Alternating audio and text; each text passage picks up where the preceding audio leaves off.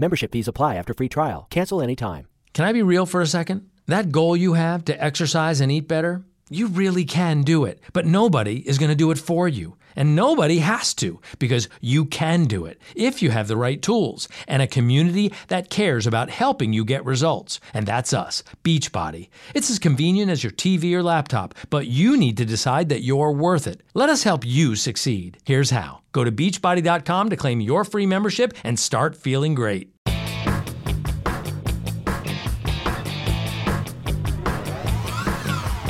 Hey there! Welcome to Big Blend Radio with your hosts, Lisa and Nancy, editors of BigBlendMagazine.com.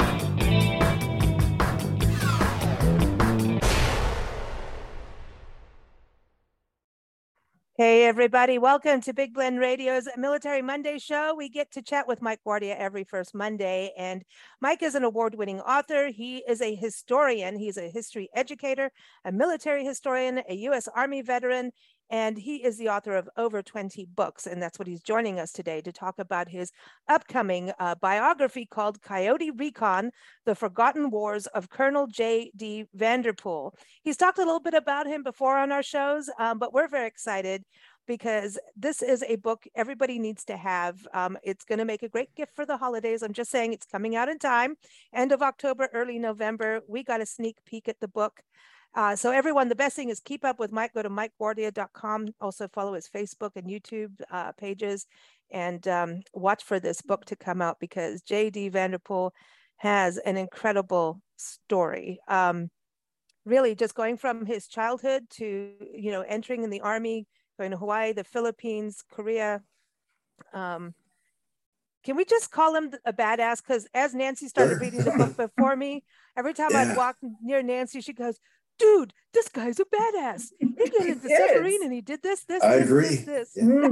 Mm-hmm. So that's a coyote badass. No kidding. He just thinks this is the way to do it, and I'm doing it. Yeah. Without orders or with orders, it doesn't matter. Not only is he going to do it, he's going to do it his way. Mm-hmm. And once he's committed to something, he's going to finish it. Like, you're supposed to shoot out half the people on the island. You guys are dead. Sorry, you're gone, done. Bye-bye. Because he's not going to stop until he's done exactly what he set out to do. Yeah, he is a real go-getter, man of true pioneer stock. Yeah. That's for sure. Well, yeah, talk a little bit about his childhood, because I think that propelled him to badassery. This is just going to be, YouTube's going to go beep, beep, beep. You're not allowed to say all this stuff, but yeah, it's true. Right. Yeah. So, wow, here is a guy who had a true pioneer upbringing. I mean, when I look at it, all I can think to myself is that people like Daniel Boone and Jim Bridger, they got nothing on this guy. I mean, nothing, because, here was a boy who grew up pretty much in the throes of the Great Depression, and he spent most of his childhood in the great outdoors, camping, hunting, and fishing. I mean, this guy was an expert mountaineer and an expert outdoorsman by the time he was 12. He was doing things, and he was acquiring all these outdoorsman skills to a level that I don't think most Americans even back then could even imagine. So, being that he was on his own from a very early age, and being that, his parents were pretty much hands-off in their approach, and that he really didn't have the best home life anyway, that is a recipe for making a man who is truly self-reliant and really a modern-day mountain man.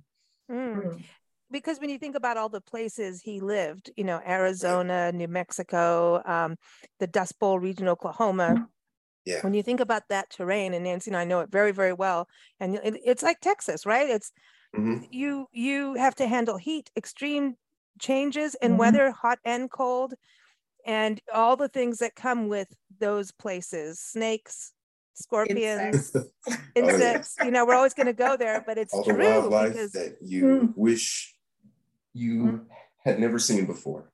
Yeah. Yeah, like those, you Some of know, which and can fuel your nightmares too. yeah, the 29 palms, those solifuge things, the little vinegaroo things. Yep, camel spiders. Oh, Camel Yep. spiders, yep. oh, Dude, no dude. way. I got Dude. nailed, but when you kill them, they turn into Pepto-Bismol. Have And you ever they're, killed yeah, them? they're pink on the Well, inside. I know. It's like something out of a sci-fi movie. I mean, I remember the first time I saw a camel spider, I'm like, What the heck is dude, it? what is that? Yeah. I was like, that can't be real, you know? No, and they It's do go gross. after you. You wake up in the morning and there's like one, like, or in the middle of the night, you turn your night light on Yeah. and there's one sitting there, or a scorpion, and you're like, because that used to happen in Oh, Arizona. the scorpions are all like here with their little pinchers. Yeah. Well, this is Yeah, nice. they're like, yeah, And they they- raise. I didn't realize. And then they get into the air duct. ducts and they get into the showers too. It's just, Dude, Yeah. because they want moisture. I've had big scorpions in my shower. Like, you go, Yeah. no, always check your shoes. Always check your shoes. Turn them Well, upside I had down. one in my bed. Yep. That was pleasant. All right. I mean, Yeah. dude. But this point, let's not keep talking about it. I'm going to have to start looking and seeing that there's nothing around my feet. I know I'm starting to look at my feet now. It is October, Halloween is coming. But when you think about understanding all those things, being outdoors and the weather changes, I think that's something the Army really does. I mean, we're talking about 29 Palms being, this military base, Oceanside, all of these bases. I mean, even just like when we were in the Florida Panhandle, realizing all these terrains that the military, regardless of its Navy, Army, the Marines, really does take, the troops and put them through different terrains to prepare them, because I don't think you can really be 100% prepared for a new country until you're there. But I think once you understand the outdoors, you understand the outdoors. You understand observation. How much do you think of him as being a good observationist and watching and being able to make decisions from being outdoors? Well, I think that it really put him ahead of a lot of his peers because, when you're young and you still have a lot of plasticity in your mind and you are still very emotionally resilient at that point, I think if you learn those hard lessons at an early age, and if you develop a lot of those hard skill sets at an early age, it really helps you to be able to make those decisions. It gives you that intellectual ammunition. It gives you that mental flexibility, I guess, in order, to really prepare you for, how to act in those situations and how to be able to observe it with a critical eye and be able to detach a lot of the panicky emotions that I think would otherwise be associated with it. Yeah, because with this fellow, there is no second guessing. Once he makes a decision, which is really fast, he goes like 120%, man. That's it. He doesn't second guess himself. He's whatever he's going to do, he's going to go full charge. So then he knows how to do calculated risk then. Yeah, he sure did. Yeah, as a matter of fact, from a pretty early age, I think, he was forced into a situation where he had to make those calculated risks because, he never said it explicitly, but, if you read through his oral history and you just listen to how he describes his upbringing, it's never something that he explicitly stated, but when you read between the lines, you can pretty much surmise that he did not have the most stable home life, and he really did not have what you would call a happy childhood. And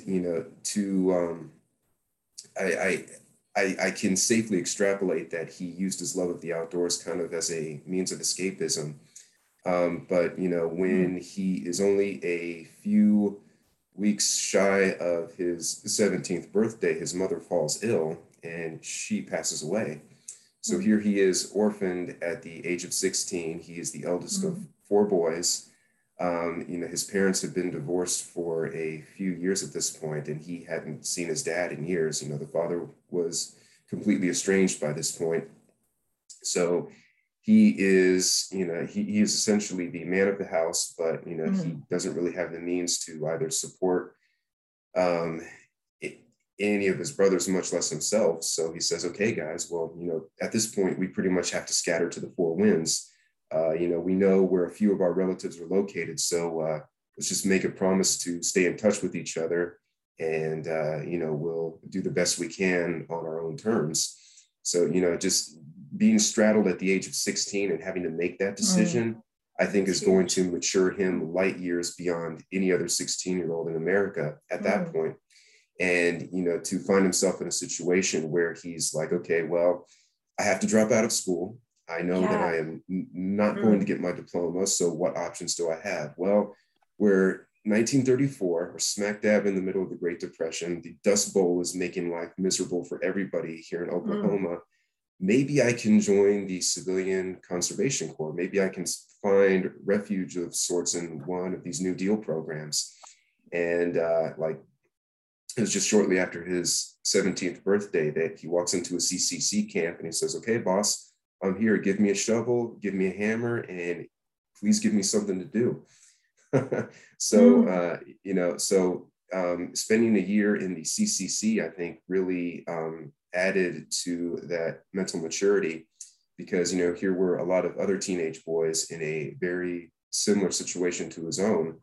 And, they were essentially building the national park system at this point. Yeah. They were building these check dams and all of these irrigation systems.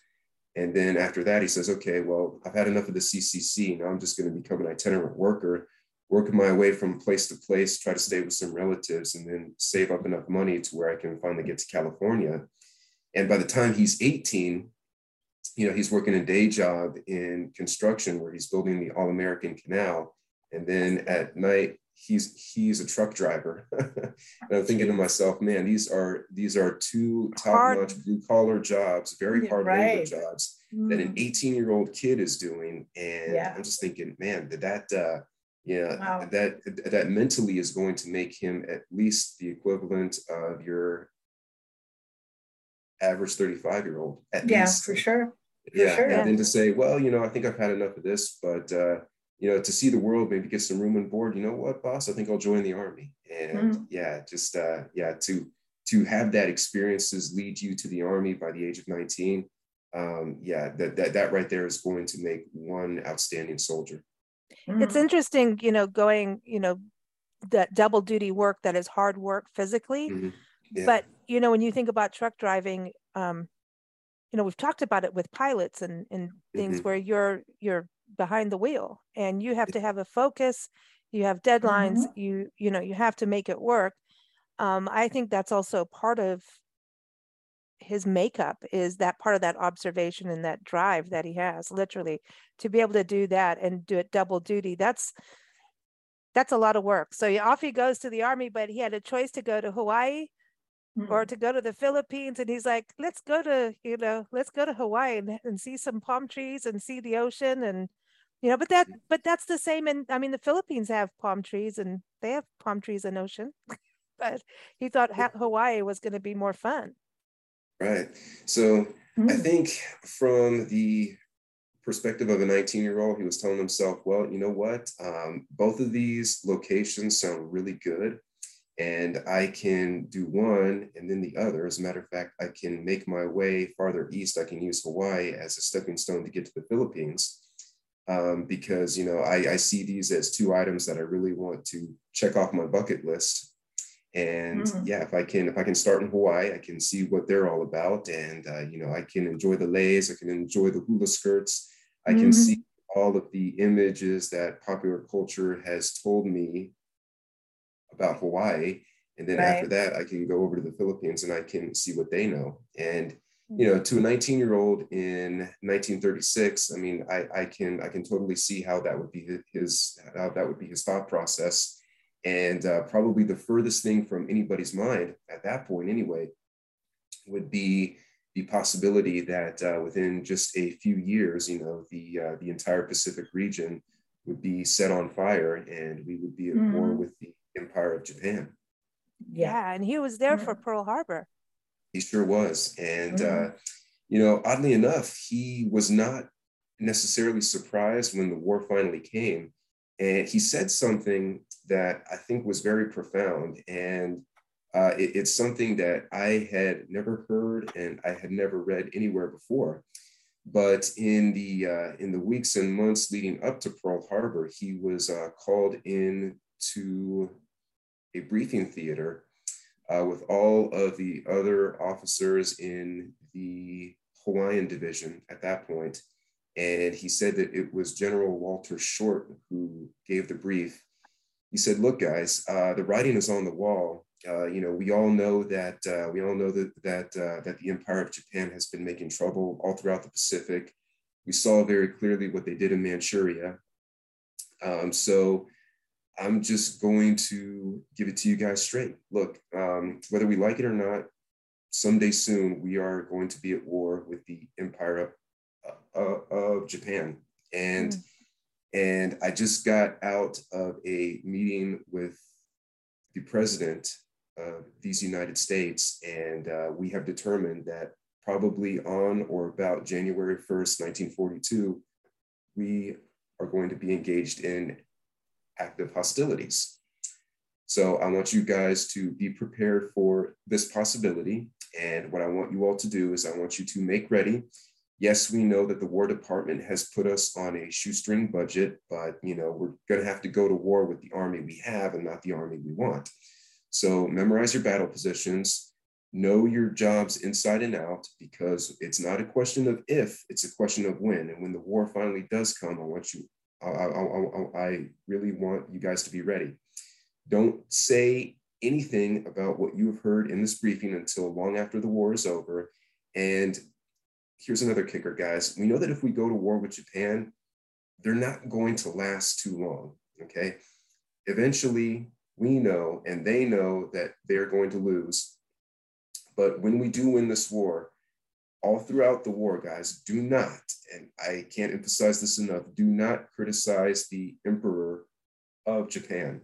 You can criticize the government, you can criticize the Japanese military all you want. Don't say anything bad about the Emperor, because we are going to need the Emperor after the war is done to help, help reestablish control.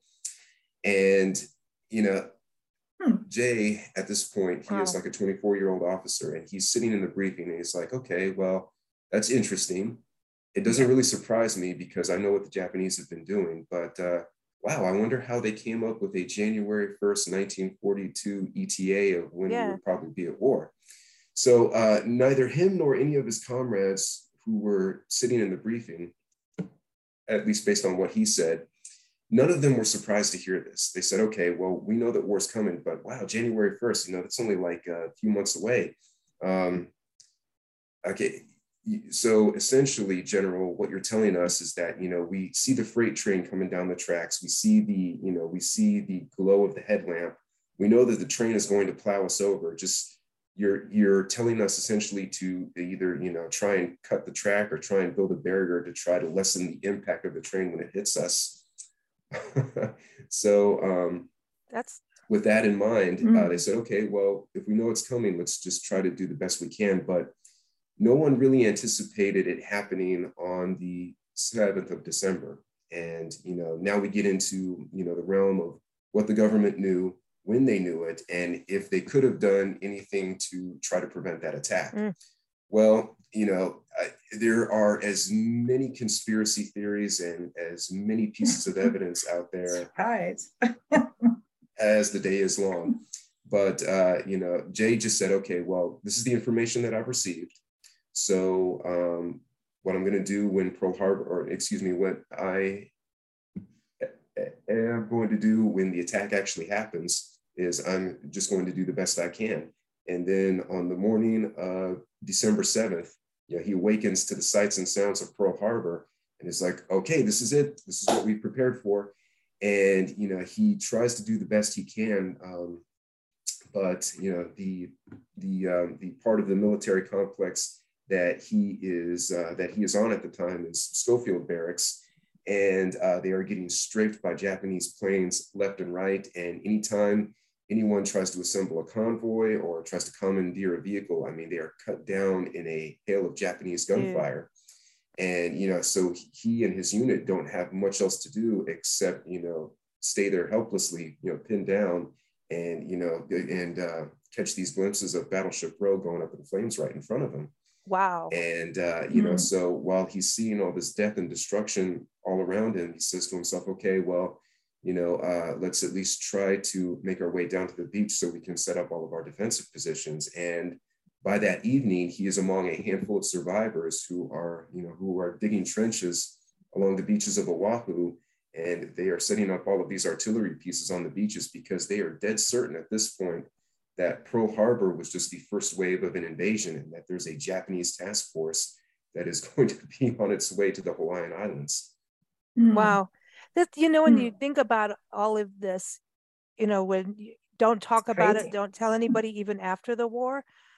And then now you're able to get this. When were they allowed to speak? Because reading the book, and I'm partway through it, again, you always bring this human story so we understand what people were thinking, feeling, going through in the dialogue in there. It does feel like you're sitting and having a conversation with him. So it's very, like Nancy says, this should be a movie because it's very personable and very easy to read. And, Nancy and I haven't served in the military, but we're learning a ton. And it's easy for us to read as someone who, to grasp that history, grasp that story these people have that you've been covering for years. But like for you to get that information, when did they say, okay, you can talk about it, to get kind of info? Yeah, so according to Jay, he said that you're not allowed to talk about anything we say in this briefing until after the war is over. So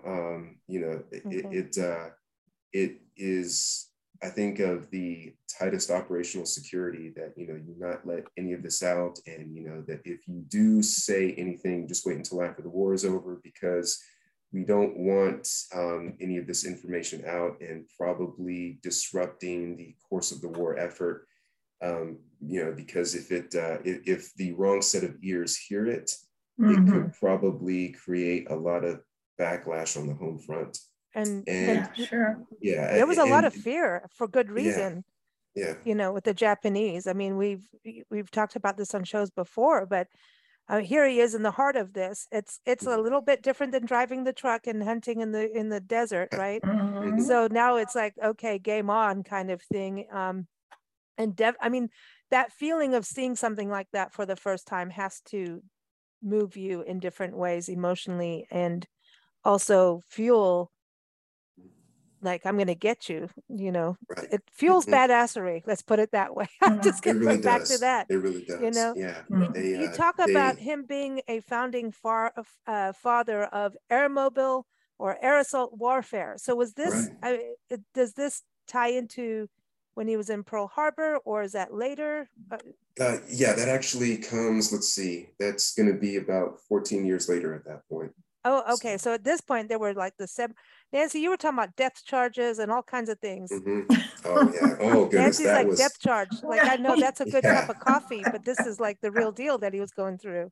Yeah. Oh, my goodness. Yeah. I was really surprised to see that story. And it was, I think the best way I can describe it is that it was equal parts shocking and then equal parts hell yeah, because based on my own experiences.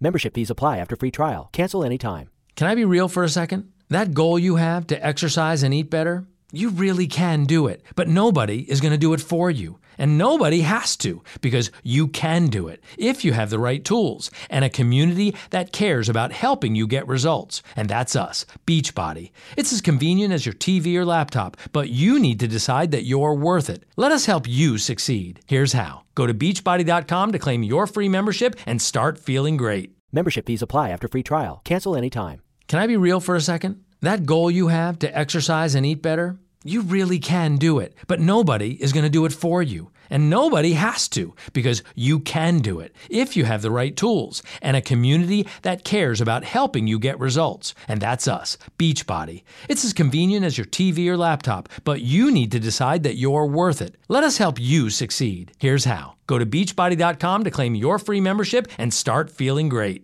In the military, I can say that if we tried that today, we'd probably all be tried as war criminals. Yeah. But here was a point in time in the military, and I think in the broader terms of American society in general, that you do what you can to accomplish the job, and when you're in war, the ends are going to justify the means, and there's this innate understanding that war is not pretty and that it is not glorious, it's not poetic, and you have to do some dirty things sometimes really for the sake of getting the job done, because your job is to win the war. So the setup for this particular story is that here they were towards the end of the campaign on Guadalcanal, and the Japanese had occupied this canyon that was on the far side of the island. So it was one of those circular canyons that's, I guess the best way I can describe it is that it's kind of like a cereal bowl almost. Okay. And they were in this canyon, and they said, okay, well, if we send any number of battalions or regiments down there, because they are already defending in a low ground area, a lot of our guys are going to get chewed up, and we can't send any naval gunfire there into the battery, because all of the offshore batteries can't see it, and all of the trajectories for that naval gunfire, they tend to be pretty low and shallow, so we can't get a high enough arc of fire to go into the canyon. So we don't really want to risk losing any more lives at this point, because we've already taken a tremendous beating, just trying to get the high ground here on Guadalcanal. So what's an expeditious way to eliminate as many Japanese soldiers as we can down in this canyon as possible? And that's when one of the naval liaison officers pipes up and says, hey guys, I got a lot of depth charges on the ships out there in the sea that we're not using. What if we just drop a few depth charges down into this canyon here? And I'm thinking to myself, okay, a depth charge is a weapon that you use to kill enemy submarines. And all a depth charge is it's this big canister, right? And you throw it off the edge of a ship, it sinks underwater, and it sets off this huge huge concussion wave. It's a shock wave that the blast sends off. And this huge concussion wave is designed to, send off such a huge shock, through all the density of the water to kill and destroy enemy subs. And if you're using that in the open air, just imagine what it is going to do to an enemy soldier. So it was nothing at all. They had no reservations doing it. He got on the radio and he said, hey, send a flight of planes overhead. We're going to drop some depth charges, things to kill enemy submarines, but we're going to use them to kill enemy troops. So, a whole flight of planes come overhead, and they drop these depth charges. And, it sounds loud enough if the explosion happens underwater, but when it happens in midair, oh my God, it is like a deafening roar. So, they drop these charges and they explode, just a few feet off the ground in the canyon. And the shock wave was so intense that it was like literally snapping the Japanese soldiers in half. I mean, it was like snapping their necks in half. Dude. They were having teeth rattled out of their skulls. Oh my eyes were God. out of their sockets. No. You had brain matter coming out of the ears. It's like I expected the cliffs to start crumbling and come down. Yeah, I mean, it was that huge of a concussion wave that it was like literally snapping people in half and popping their eyes out of their sockets. No, and dude, Mike, we've gone from scorpions and vinegar to your eyes falling to out. eyes popping out. And when the Americans came through the canyon, dude, I mean, the only thing that Jake could say at that point was, "Oh my God, I had never seen anything more horrific in my life." I mean, it was like I bet. Every gory slasher flick times 100. I mean, just like all these different body parts and innards, just like spread out everywhere. And, I mean, people were like literally mangled. I mean, you had guys on the ground, their like neck was all contorted and one Did you eye was see out photos this way. of this when you were doing the No. research? No, I mean, thank God, I don't 'cause want to. yeah. I was like, I'm yeah, like, don't put that in the book. Don't put the Yeah. pictures of that in the oh, book, no. man. Yeah. So thank But goodness I but did so not that see wow. any pictures of that. But So yeah, that was, this is really, when you think about But hey, when you gotta do stuff, you've gotta got to do do, stuff.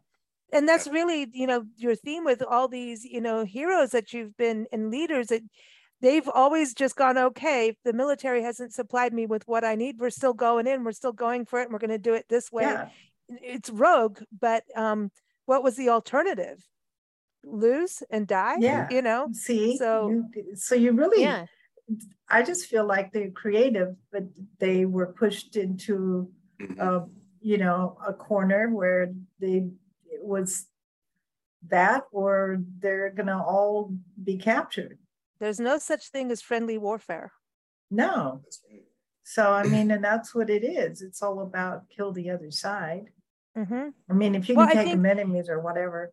But when you've seen the battleship road with that explosion going through, and you see that, how does it not fuel you to do something like that? To take them out and say, okay, well, you're going to do that. Well, I'm going to up you 1 or 2 or 3, and we're going to. Right, it's like, okay, we're going to blow you up, like literally blow you up. So you're he moved. goes through, really, we're going to move you in a whole different way. Going from that, then ending in the Philippines, what got him to the Philippines? Because he really went up in rank as he progressed in his career of badassery. He sure did. So this was the dawn of 1944, and he at this point he was serving on the intelligence staff of the 25th Infantry Division, and he had been selected for that role. Oddly enough, because there had been a patrolling course that they had done in between the campaigns on Guadalcanal. And, given that he had the rough and rural upbringing, he was already light years ahead of anyone else who was in the course. And, he actually became a student instructor in the course of that patrolling class that they were doing. And he said, okay, guys, here's what I learned when I was growing up in the wilderness, out in places like Arizona and Oklahoma. Here's how you build a lean-to. Here's how you can make a fire. Here is how you can make a fire even if the ground surrounding you is wet. And, so all of his fellow students are soaking up this information. And towards the end of the course, there was a secret ballot that Vanderpool knew absolutely nothing about. This ballot would essentially select who was the most outstanding student of the course. And all of his classmates unanimously selected him as the outstanding student. So that information made its way all the way up to the top of the division headquarters, and you had the G2, the guy who was in charge of intelligence, say, okay, you know what, this guy Vanderpool, I want him on my staff. I need somebody I need somebody with that type of a tactical mindset to help us plan all of these intelligence operations. And while he's there, he gets a call from the general headquarters of the Southwest Pacific area. That's the fancy name that they applied to MacArthur's headquarters. And he said, hey, I need some volunteers for a highly hazardous and a highly classified mission. I need someone who is a real go-getter. I need someone who knows how to operate in the wilderness. I know someone who is skilled in the arts of scouting, patrolling, and tracking. Basically, give me the best outdoorsman in your ranks that you can find. And Jay was actually the first point of contact to receive that communique. He's like, oh, hey, we got something here from GHQ up at MacArthur's digs. And you know what, this guy that they say that they're looking for, if I can, I would like to volunteer myself for this mission because it sounds like it's really right up my alley. And he got permission, of course, to do it. He gets briefed on it and he says, hey, I don't know exactly the details of this, so-called highly hazardous mission, But if you want a guy who can track and patrol like the best of them, I'm your guy. And, he finds out when he gets there that, okay, the secret mission is you are going to become a Johnny on the spot commando, and you are going to be placed with a team of specialists. You're going to infiltrate the Philippine Islands by submarine, and you are going to sneak behind enemy lines. You're going to make contact with all of the allied guerrilla movements that have popped up in the Philippine Islands. You're going to find a point of contact, and you are going to facilitate communications. You're going to be an advisor, and you're going to be a liaison. You're going to facilitate communications between these guerrillas over here and the follow-on conventional forces.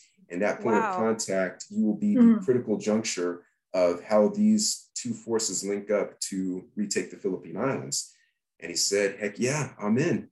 That's crazy. So you've got the guerrilla. Yeah. So this is where it goes back to how you found out about him, right? Yeah, exactly. You heard about him, and then a Facebook fan, says, hello, you should be covering him. And you're like, yeah, because you were getting into that whole guerrilla warfare part, which, yeah, I mean, and it's the underdogs, really, right? The guerrillas, in a way.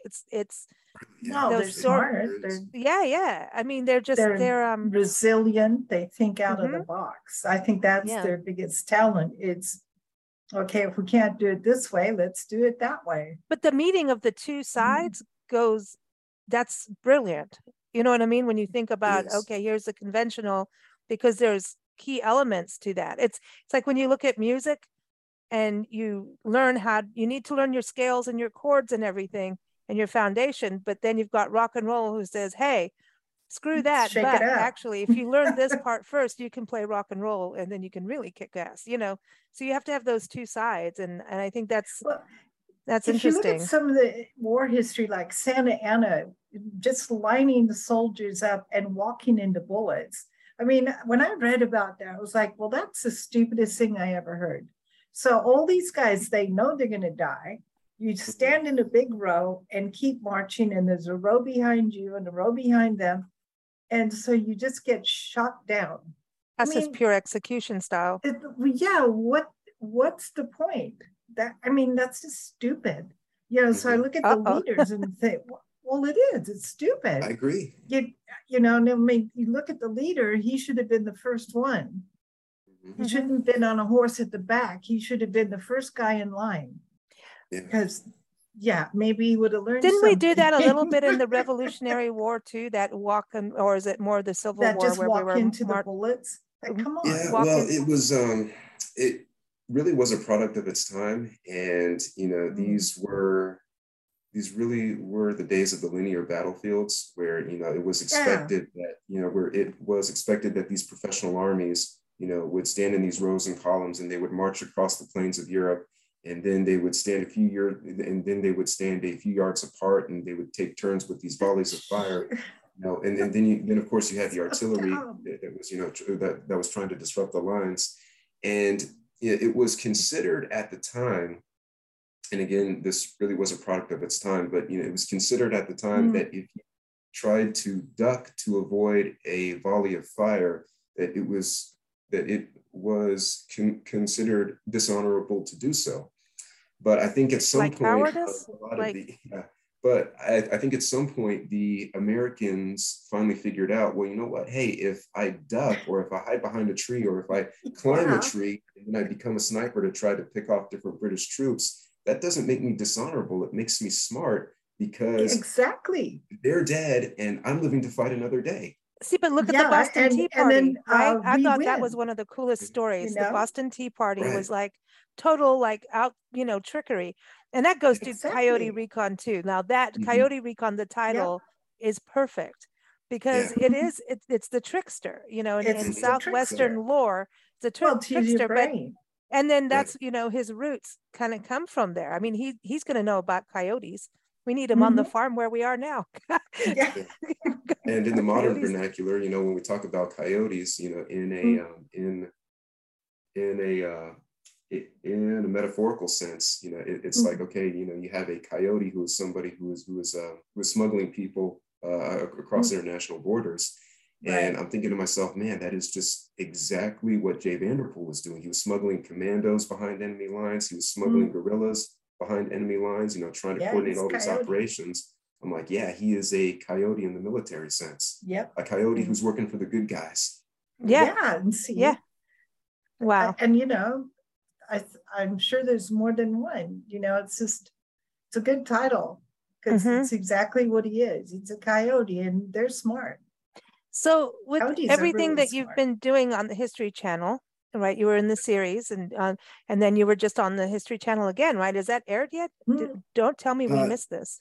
No. Let's see. So the second go around for me on the History Channel, that is going to be airing sometime in 2023.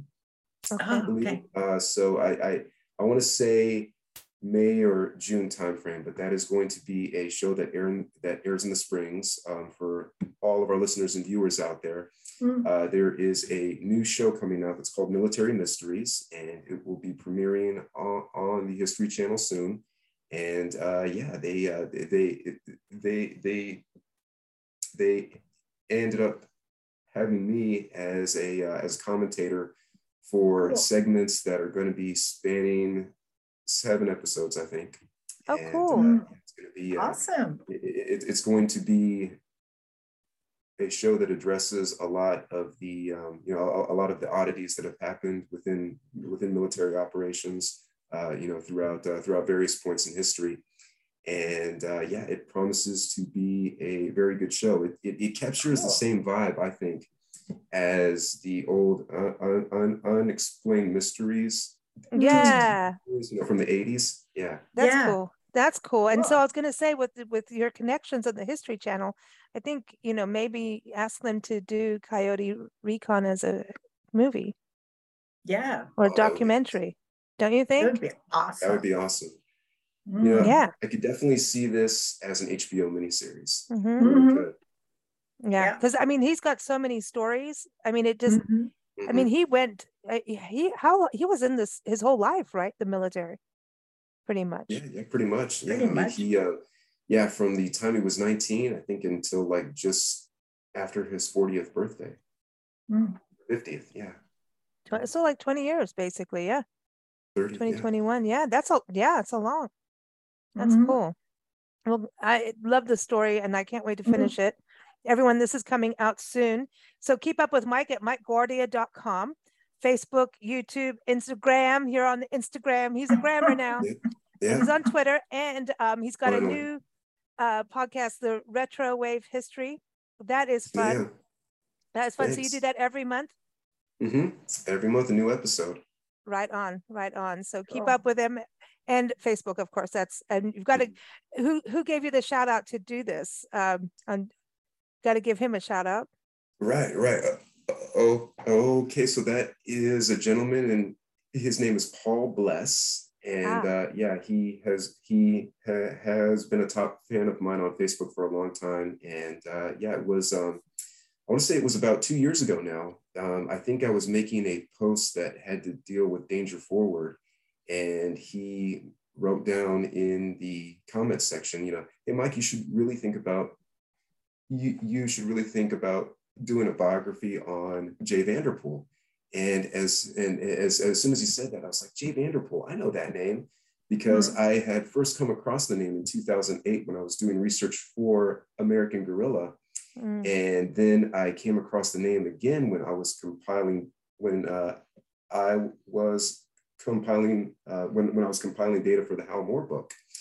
So I knew him in those two separate settings, or I knew of him, but it never really occurred to me to try to dive deeper and to see if I could connect those two, I could connect those two separate entities into a full-on biography. But when Paul had mentioned that, I was like, you know what? I actually think I want to dig into that. If he's suggesting a biography, there's probably a good base of knowledge out there that would be enough to build an entire story off of.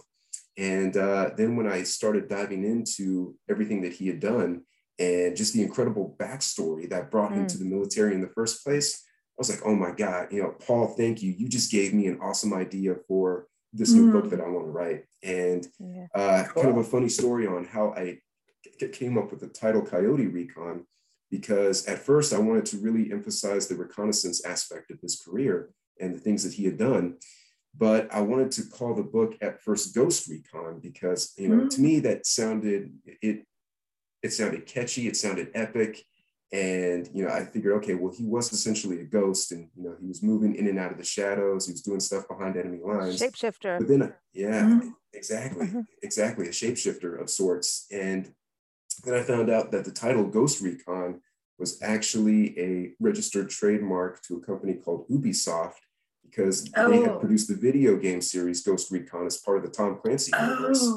So I'm like, oh, drat, man, I can't use that now. What else am I going to do? And at first I was racking my brain. I was like mildly heartbroken that this title that I really wanted to use, I couldn't use. And I just said, okay, well, I want to keep Recon in the title. Well, is there another prefix that I can put to that? Is there maybe a predatory animal of sorts that I can use? So I no joke, just went on to Google and I typed, okay, list of predatory animals, just to see what I could come up with. And it populated an entire list and I started scrolling down. I was like, bear, no. Lion, no. Tiger, hyena, really? Snake, and then snake recon. Camel spider. Coyote. Right. Coyote. And then it got to coyote. And I'm like, oh man, that's it.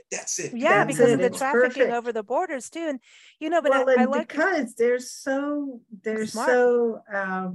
they can change your mind and do something within they're solitary, but with their pack as well. So they do that solo run off and hunt, and then when they with their pack, oh my God, that is one eerie sound when the pack gets together and starts doing that yip, yip, yip, They're jackals, and jackals in Africa are very similar in the way they hunt and they are like shapeshifters and Native American lore, and coyotes, that's where the trickster comes in because you'll see them here, but then they'll disappear and they're there. So it really does go with the ghost part of it.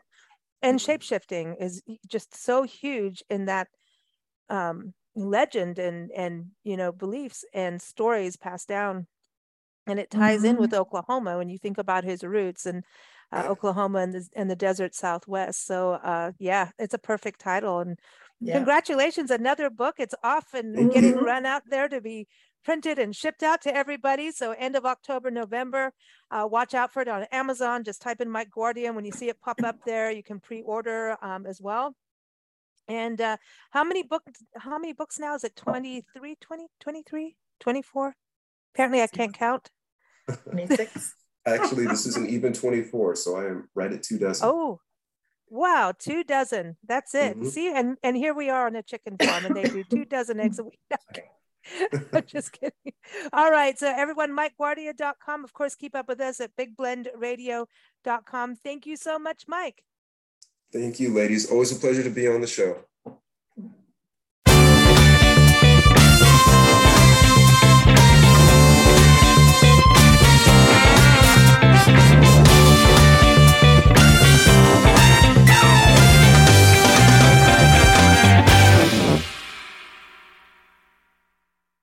Membership fees apply after free trial. Cancel anytime. Can I be real for a second? That goal you have to exercise and eat better, you really can do it, but nobody is going to do it for you. And nobody has to, because you can do it if you have the right tools and a community that cares about helping you get results. And that's us, Beachbody. It's as convenient as your TV or laptop, but you need to decide that you're worth it. Let us help you succeed. Here's how. Go to beachbody.com to claim your free membership and start feeling great.